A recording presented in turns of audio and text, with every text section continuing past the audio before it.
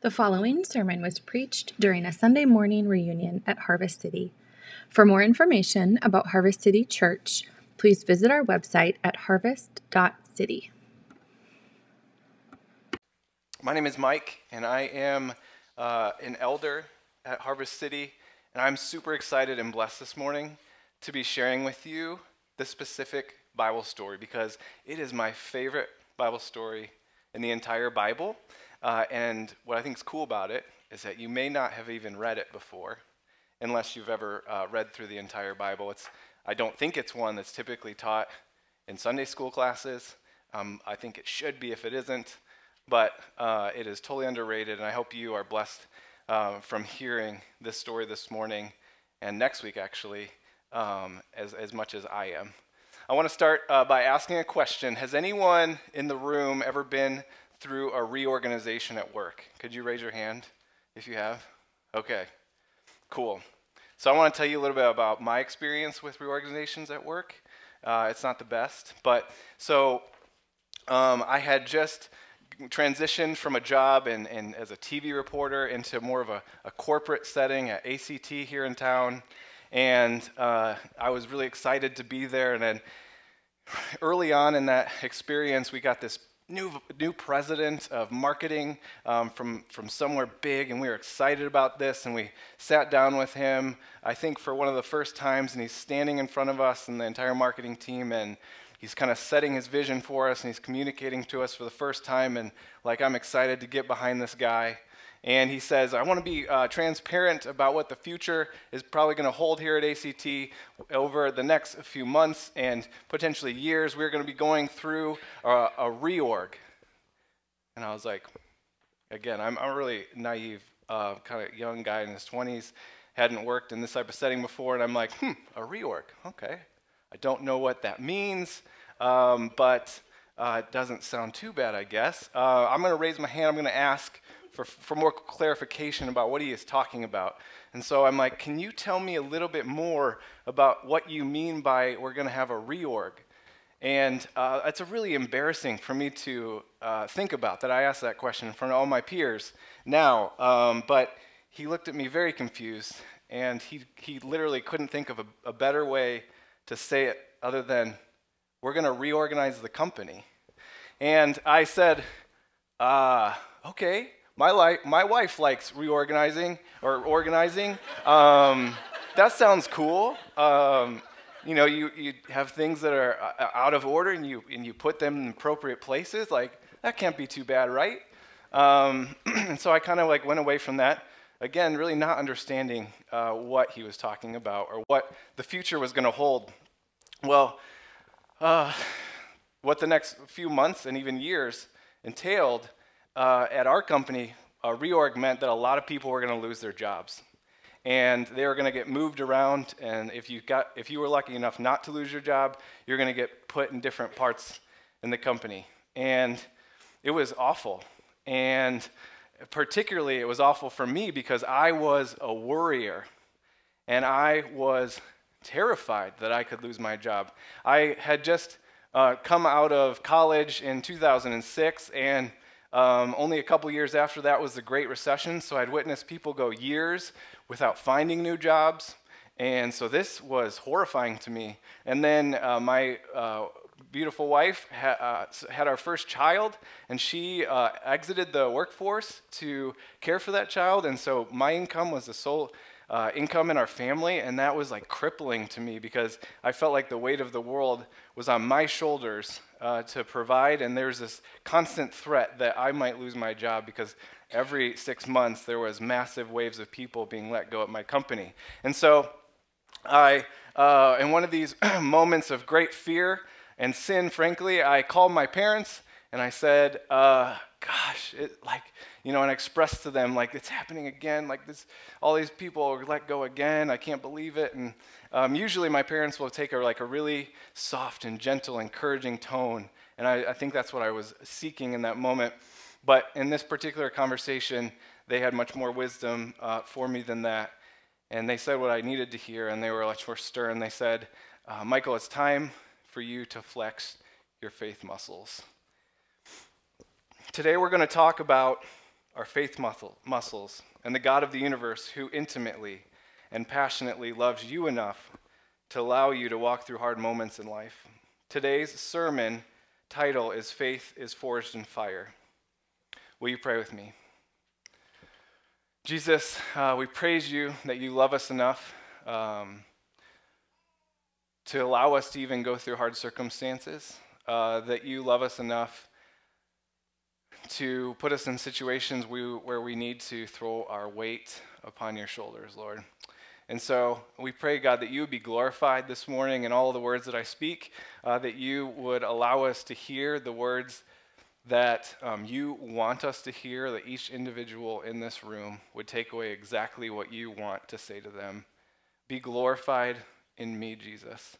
You are all I need. In Jesus' name, amen. So today we're going to be reading in 2 Chronicles chapter 20, and this is going to be a two-part series. We're going to cover half the chapter this week and the next half next week. And before we read the text, I'm going to set the stage for you. So today's story is about King Jehoshaphat and the people of Judah. So at this time, Judah is one of the 12 remaining tribes of Israel, and Judah was the first tribe to take its place in the land of Israel, occupying the southern part of the territory. It was an oppressed outpost of the Persian Empire, and King Jehoshaphat was their fourth king. And the good news is that he loved the Lord, and the Bible tells us that the Lord was with him because he followed him in all his ways. His heart was devoted to God. The Bible tells us that the Lord established the kingdom under Jehoshaphat's rule and control, and that his people treated him with great wealth and honor. And at their time, there were idols and small g gods popping up, and Jehoshaphat would try to make sure that they were all removed so that people's eyes were fixed on the one true and only God, and he made sure that the people of that land also knew the law of God. And despite this commitment to God today, we're going to talk about a significant crisis that the Lord allowed to happen in the life of Jehoshaphat and the people of Judah. Specifically, there was a group of people called the Moabites who had rebelled and gained independence from Israel. And these Moabites decided that they wanted to form a coalition with two other nations to join together and attack Judah and King Jehoshaphat. Will you open your Bibles with me now? We're going to read again from 2 Chronicles chapter 20, verses 1 through 4. After this, the Moabites and the Ammonites, and with them some of the Meunites, came with Jehoshaphat for battle. Some men came and told Jehoshaphat, "A great multitude is coming against you from Edom, from beyond the sea, and behold, they are in Hazazon Tamar." Then Jehoshaphat was afraid, and he set his face to seek the Lord and proclaimed a fast all throughout Judah. And Judah assembled to seek help from the Lord.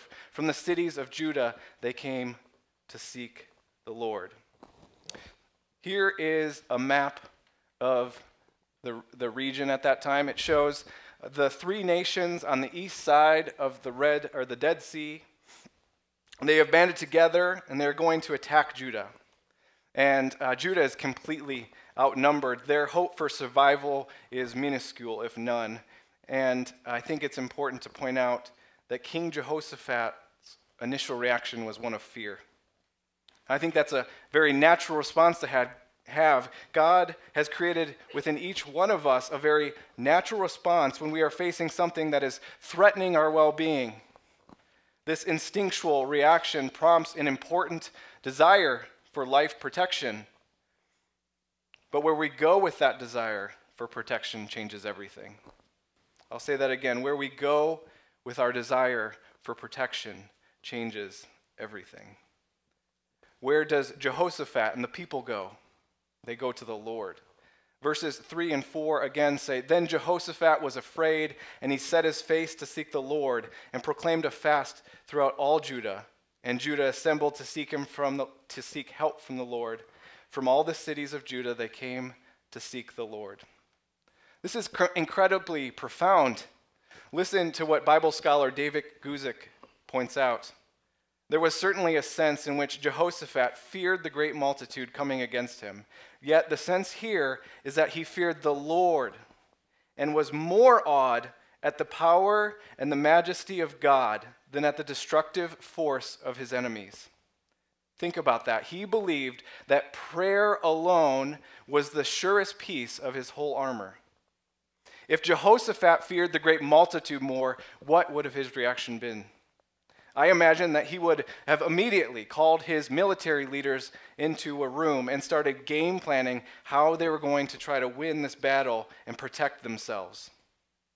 They would have tried to think of every possible scenario and reflect which option was going to be best for their protection.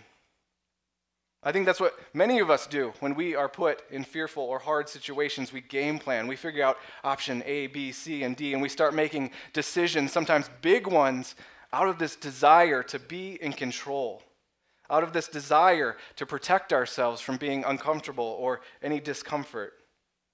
But King Jehoshaphat, he says, forget that. Give me the God of the heavens and the earth. He says in verse 5 through 9, and Jehoshaphat stood in the assembly of Judah and Jerusalem and the house of the Lord before the court and said, O Lord God our fathers, are you not the God in heaven? You rule over all the kingdoms of the nations. In your hand are power and might, so that none is able to withstand you. Did you not, our God, drive out the inhabitants of this land before your people Israel and give it forever to the descendants of Abraham, your friend?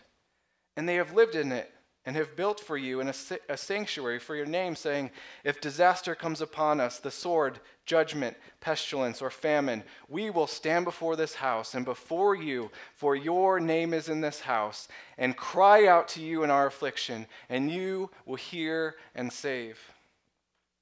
By the time the word of this invasion got to Jehoshaphat, the armies coming against them were just 50 miles away. His hope was firmly planted in God and nowhere else. Not his wisdom, not his army strength. This was his response in crisis because Jehoshaphat had a strong foundation built on faith. Lesson number 1 this morning is that faith muscles are built before tragedy strikes. I want to talk a little bit about how we might build faith muscles, and I'm going to share 3 specific ways. The first that comes to mind for me is to constantly remind yourself who God is and what he has done.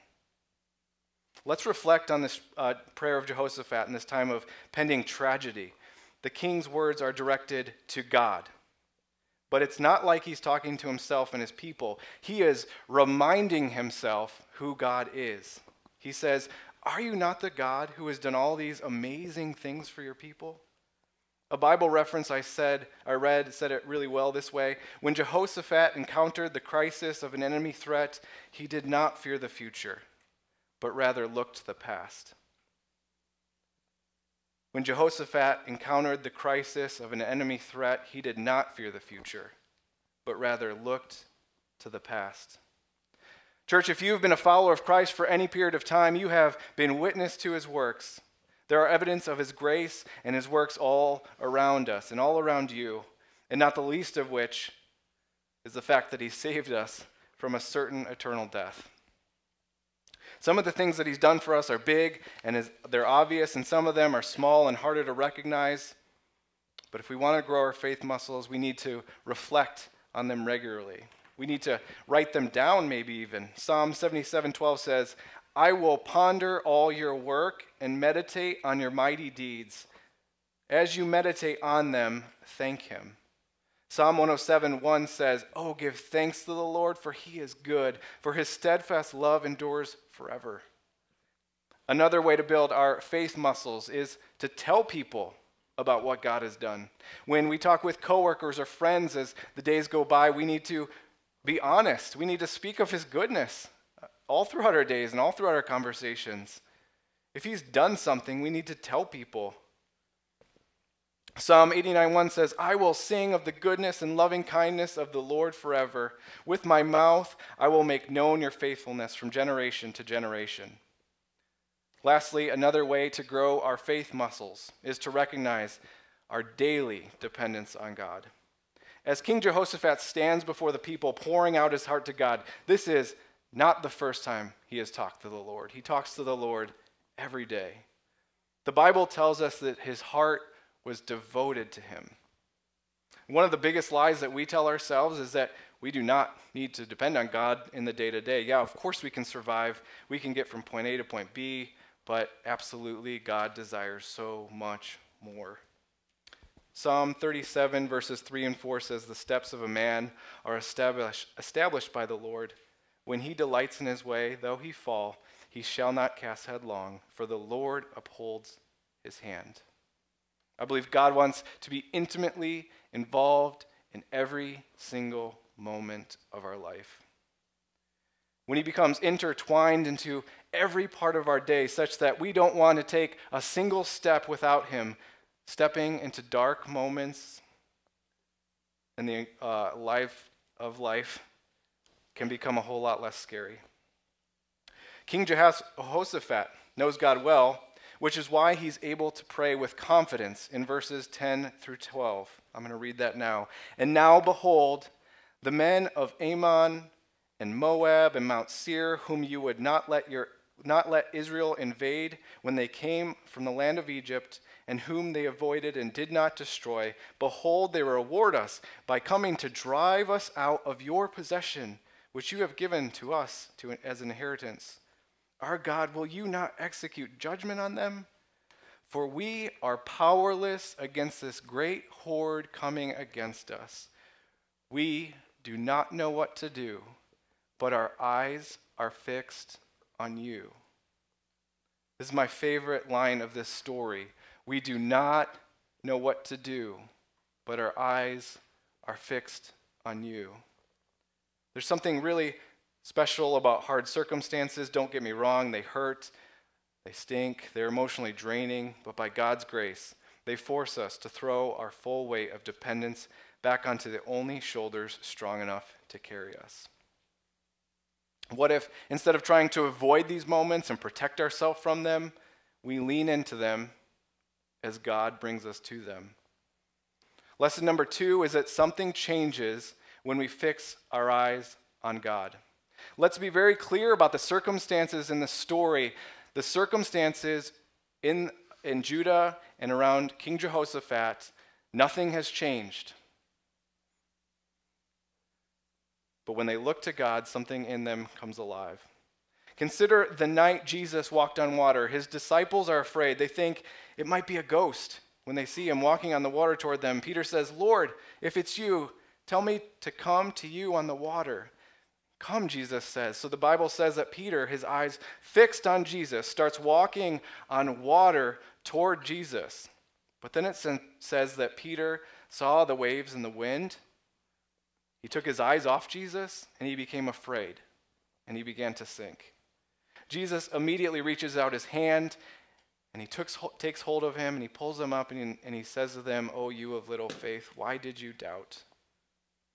Think about little David in the Old Testament story of David and Goliath. This giant is mocking the entire Israelite army, calling out to them, telling them to send someone to fight him.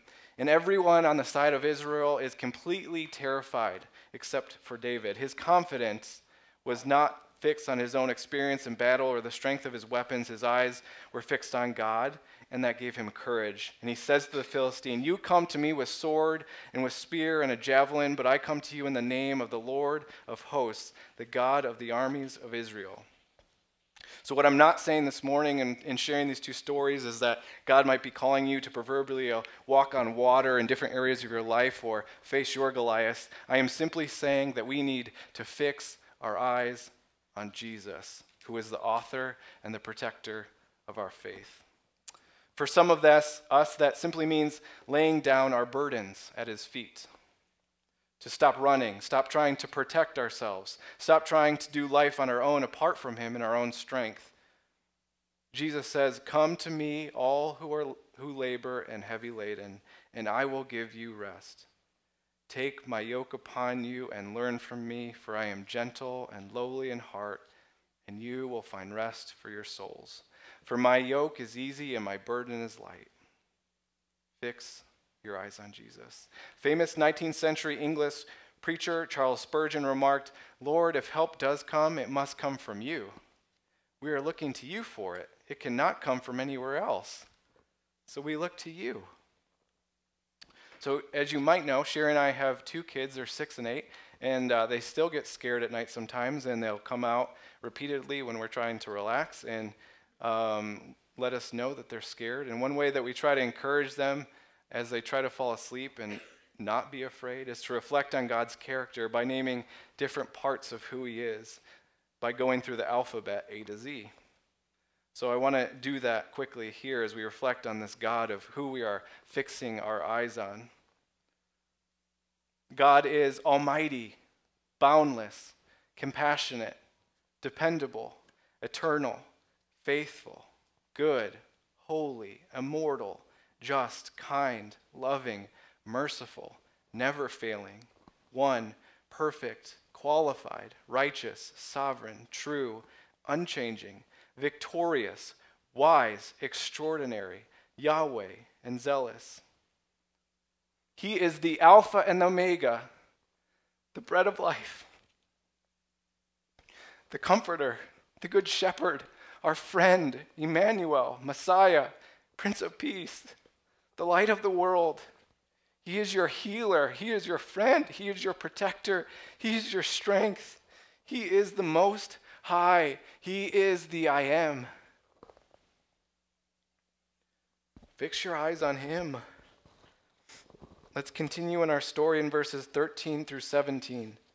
Meanwhile, all Judah stood before the Lord with their little ones, their wives, and their children. And the Spirit of the Lord came upon Jehaziel, the son of Zechariah, the son of Benaiah, the son of Jael, the son of Mattaniah, a Levite of the sons of Asaph, in the midst of the assembly. And he said, "Listen, all Judah and the inhabitants of Jerusalem and King Jehoshaphat, this is what the Lord says to you. Do not be afraid and do not be dismayed at this great horde, for the battle is not yours, but God's. Tomorrow, go down against them. Behold, they will come up by the ascent of Ziz, and you will find them at the end of the valley east of the wilderness of Jeru. You will not need to fight this battle. Stand firm, hold your position, and see the salvation of the Lord on your behalf, O Judah and Jerusalem. Do not be afraid and do not be dismayed. Tomorrow go out against them, and the Lord will be with you." There's so much to unpack here. These people humble themselves before God in a moment of great distress, and they are standing there with their eyes fixed on him, and he gives them this word, and he says, "You will not need to fight this battle. Don't be afraid and do not be dismayed." Their faith is being forged in fire, which leads us to this, our final lesson. Many times we simply are being called to trust God, and that is certainly the case here. The people of Judah are being asked to trust. And I would say in most instances in our life, the same can be said to us. God is saying, "Do not be afraid, for I am with you. The battle is not yours, but God's. Do you trust me? Do you trust me?" It's noteworthy to point out that the Lord did not prevent this threat from occurring. He did not tell them to pack their bags and go home. He still asked them to go out to the battle. They were being asked to walk out their faith. And to tie this back to our discussion today, I thought about this image of strengthening our faith muscles, and I picture someone doing bicep curls. And as one lifts a weight toward their shoulder doing an arm curl, the muscle shortens, and then the triceps lengthen. And as you work out, your muscles, they tear and become damaged. And it is through this process that your body begins to repair itself. And as your body is restored, your muscles actually grow. Well, in the same way, God loves the people of Judah enough to stretch them and tear their muscles so that he can restore them and so that they can grow. He is making them walk out their faith. And each step out into that horrifying, scary battle for them is likely like a bicep tearing curl, another strengthened faith muscle. I believe the same can be said of us. No doubt he will or already has, or maybe he currently is, making us walk through utterly and dark, difficult circumstances. I feel like the Lord is telling us this morning not to take these moments for granted. He is always teaching us something during these times, and we need to search for what he is teaching us. I shared that story earlier at the beginning about my experience at ACT, and I think back at my time there. And God for sure was teaching me lessons. The truth is, he was revealing a serious idol in my heart of security, among other things. And I was praising my job because it kept me feeling secure, which was not true or right. The truth was that my security and my strength and everything that I am can be found in Christ alone. As I think as a parent, I love weaving in illustrations and stories from my past, and this one was just too good not to share and too appropriate for what we're talking about this morning.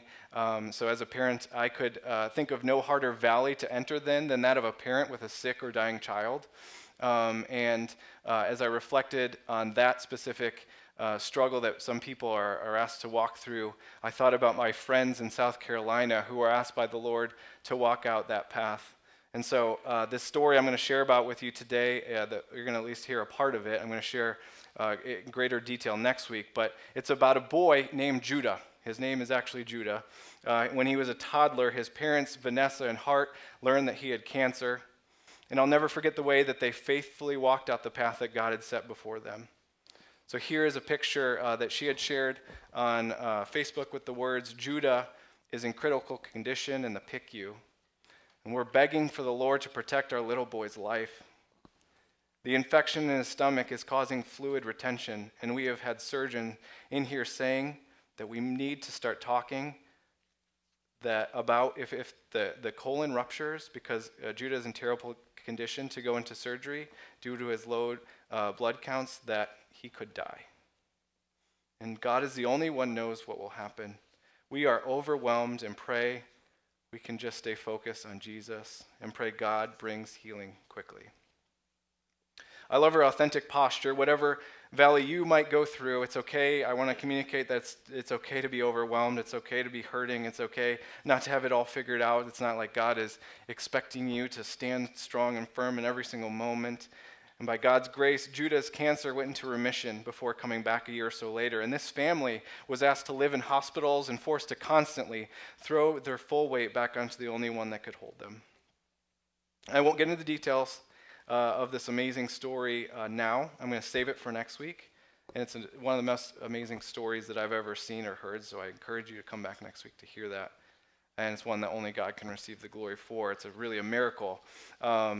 I will share now, though, that he is a healthy young boy, age 9. And as his mom reflects on that time of their life, she comes to this conclusion. She says, "Faith is forged in fire." I think our minds would be tempted to go to the deepest and darkest fears of our hearts as we talk about these things. And we might be saying, "God, please don't ever take me there. If that's what it means to follow you in my deepest, darkest future vision of what life could be, I don't want to go." Some of you might be walking somewhere hard even right now. Maybe you have wounds from a past season even, and you're thinking, "I'm not sure that I can trust you, God." I know for sure as a church that we have had people go through really hard things or are currently going through hard things, such as watching loved ones die painful deaths. People have struggled with mental health. We have lost children during pregnancy. We have had marriages that struggle significantly in different seasons. And I pulled scripture for each one of these because I believe that God wants all of us, and you specifically, to hear that God is saying this to you. "I am near to the brokenhearted and crushed in spirit. I have seen every one of your tears. I have not ever left or forsaken you. I never will. I will heal your wounds. One day I will wipe away every single tear from your eyes. and death will be no more, and neither will there be mourning or crying or pain. Trust me with all your heart, even when it doesn't make sense. I will make your path straight. Sometimes life's difficulties simply are because we live in a broken and sinful world. And I heard this quote that really resonated with me. It said, if you are a Christian, your life on this earth will be the closest to hell you'll ever be. But James 1 reminds us, count it all joy, my brothers, when you meet trials of various kinds, for you know that the testing of your faith produces steadfastness. And let steadfastness have its full effect, that you may be perfect and complete, lacking in nothing. Follower of Christ or not a follower of Christ, none of us are promised a carefree life that's free of pain or hard moments. And as believers, we have a God that promises to walk alongside us. He promises that he is making all things right. He is restoring what is broken. He is working all things for the good. And ultimately, he is calling us to trust in him and change our heart posture from my will be done to thy will be done. Remember the good things he has done in your life. Recite them, share it with those around you, and fix your eyes on Jesus in each moment. For this light and momentary affliction is preparing for us an eternal weight of glory beyond all comparison, as we look not to the things that we are seen, but to the things that are unseen. For the things that are for the things that are seen are transient, but the things that are unseen are eternal. I love this line from a reference Bible I'm going to conclude with. If Jehoshaphat had reason to trust in the Lord, we have even more. Like Jehoshaphat, we can look to the past and ground our trust in God to protect and provide for his people, the church. Consider him who did not spare his own son, but gave him up for us all. How will he not also with him graciously give us all things? The battle has been won by Jesus, and we do not need to fight. Will you pray with me? Jesus, we love you so much. We thank you that you love us enough, again, to make us go through hard circumstances sometimes, and that no matter where we are in life, we can look to you and find strength in you and love in you and assurance in you. You are so good, and you are so holy, and you are so worthy of all that we are. Help us to fix our eyes on you, Jesus, in our coming week. In Jesus' name, amen.